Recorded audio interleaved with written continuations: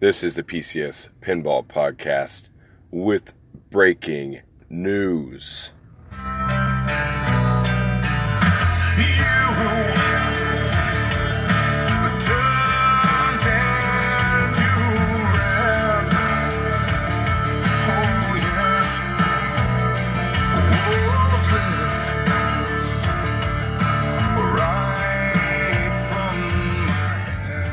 Not really breaking news, everybody. Good morning, Tuesday, July 24th, or Wednesday, July 24th, 2019. Welcome back. I'm in the car right now, a little noisy. I'm actually going to stop over here in a minute, but I couldn't wait to get on this pod this morning. I could not wait. So, last time I was on, we had a little bit of info about Jurassic Park. So, that was the expected new title. As expected, it's going to come out this week. So, I got pictures of the playfield from my friend yesterday. It's an Elwin design, most likely. Looks some Elwin-ish anyway. But it is indeed Jurassic Park. The art is done by, I want to say, a guy named Johnny Crap. That's what I saw on the actual marquee for the art. I could be wrong on that, but that's what I saw. I mean, I'm not sure. But anyway, Johnny Crap would be a new one, wouldn't it? Be interesting. So we didn't get a really good look at the art, but I do know it's JP. I'm 99% sure it's Elwin, and I'm 99% sure we're going to see it this week. So great week for us. Let's talk about the playfield. So the art looks fantastic and bright and beautiful. There is a map of the island on which Jurassic Park is located, and right in the middle of the playfield. And then surrounding it are the playfield features. I told my friend yesterday, he sent me these pictures. I told him I like it a lot. I like everything that I'm seeing, except the pop bumpers. Now, if you go check out these pictures, I don't know where you'll find them. My friend just texted them to me randomly, my buddy Robbie. But if you go look at these pictures, you're going to see what I'm talking about. And that is the Borg pop bumpers. The Borg bumpers, all right? Now, where might those be, you might ask? I'll tell you where they are and where they are on almost every board game, all right? Upper right playfield, somewhere behind a ramp or somehow obscured by a ramp on the right side of the playfield, and mostly completely inconsequential to the gameplay. So we had a little topic last 2 months ago about this, where I said I don't know why people are putting pops on the game that don't affect the ball's path to the flipper.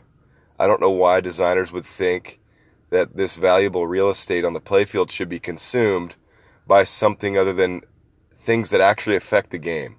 So when pops are behind a ramp or above on the upper right side of the playfield, and the only eject point is to the left of the scoop up there or into the orbit rail, they don't affect the game. So I don't mean to start off negative here. Excuse me. I just think that that's a bad choice, and I would never put pops there.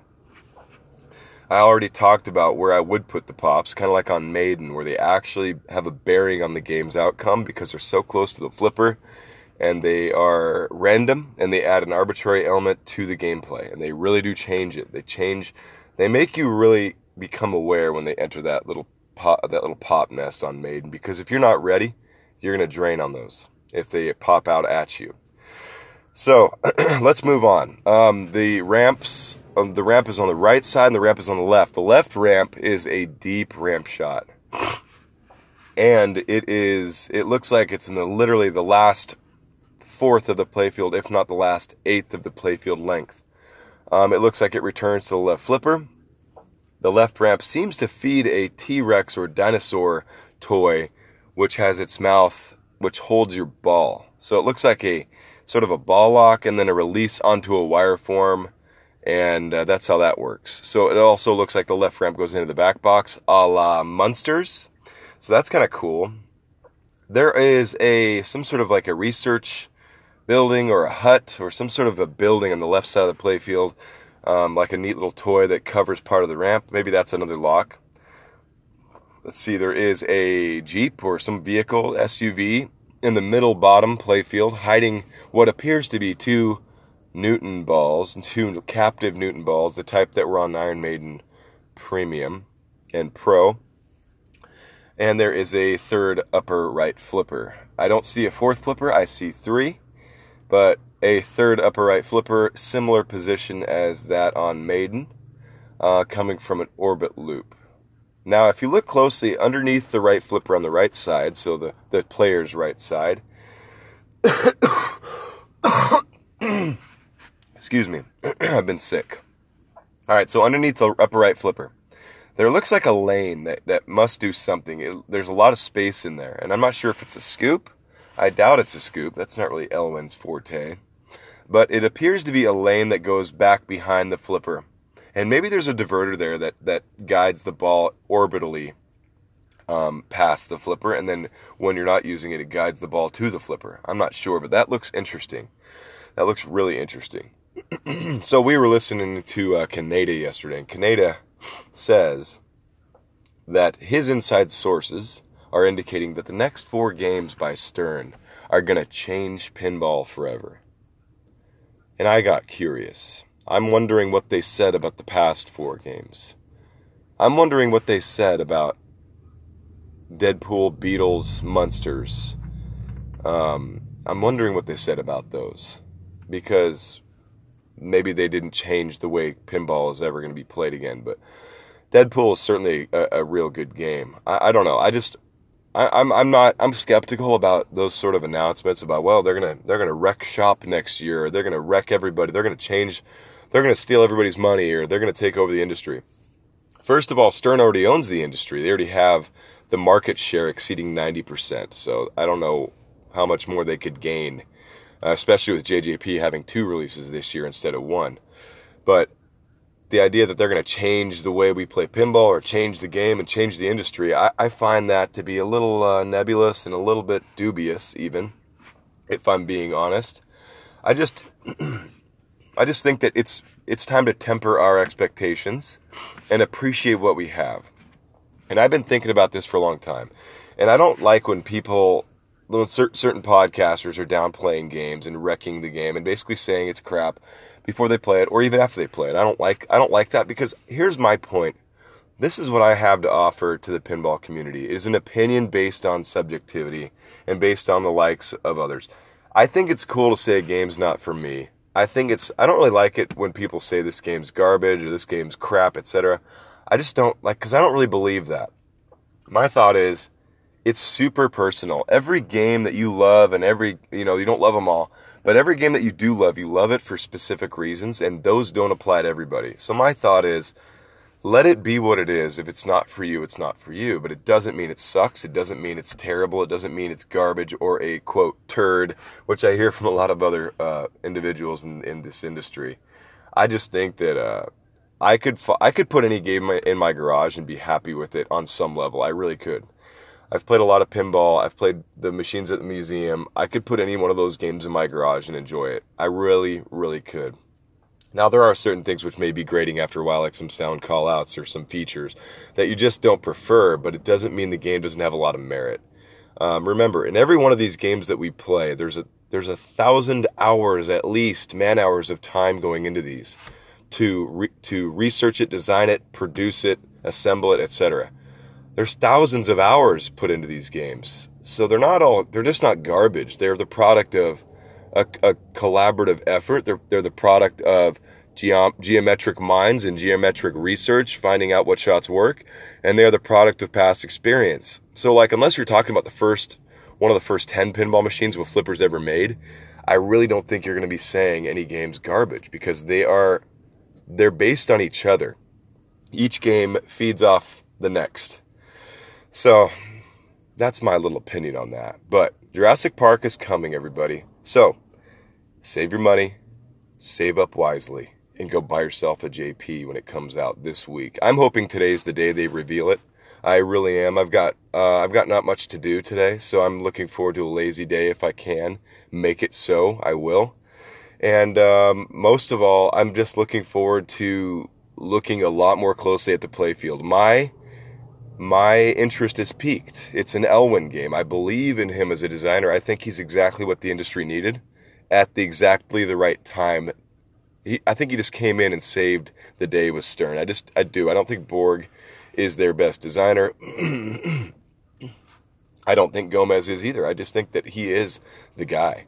I think they're all great, but I think Elwyn is a cut above. And Maiden goes to show it. He has no professional training in designing pinballs, but he made that.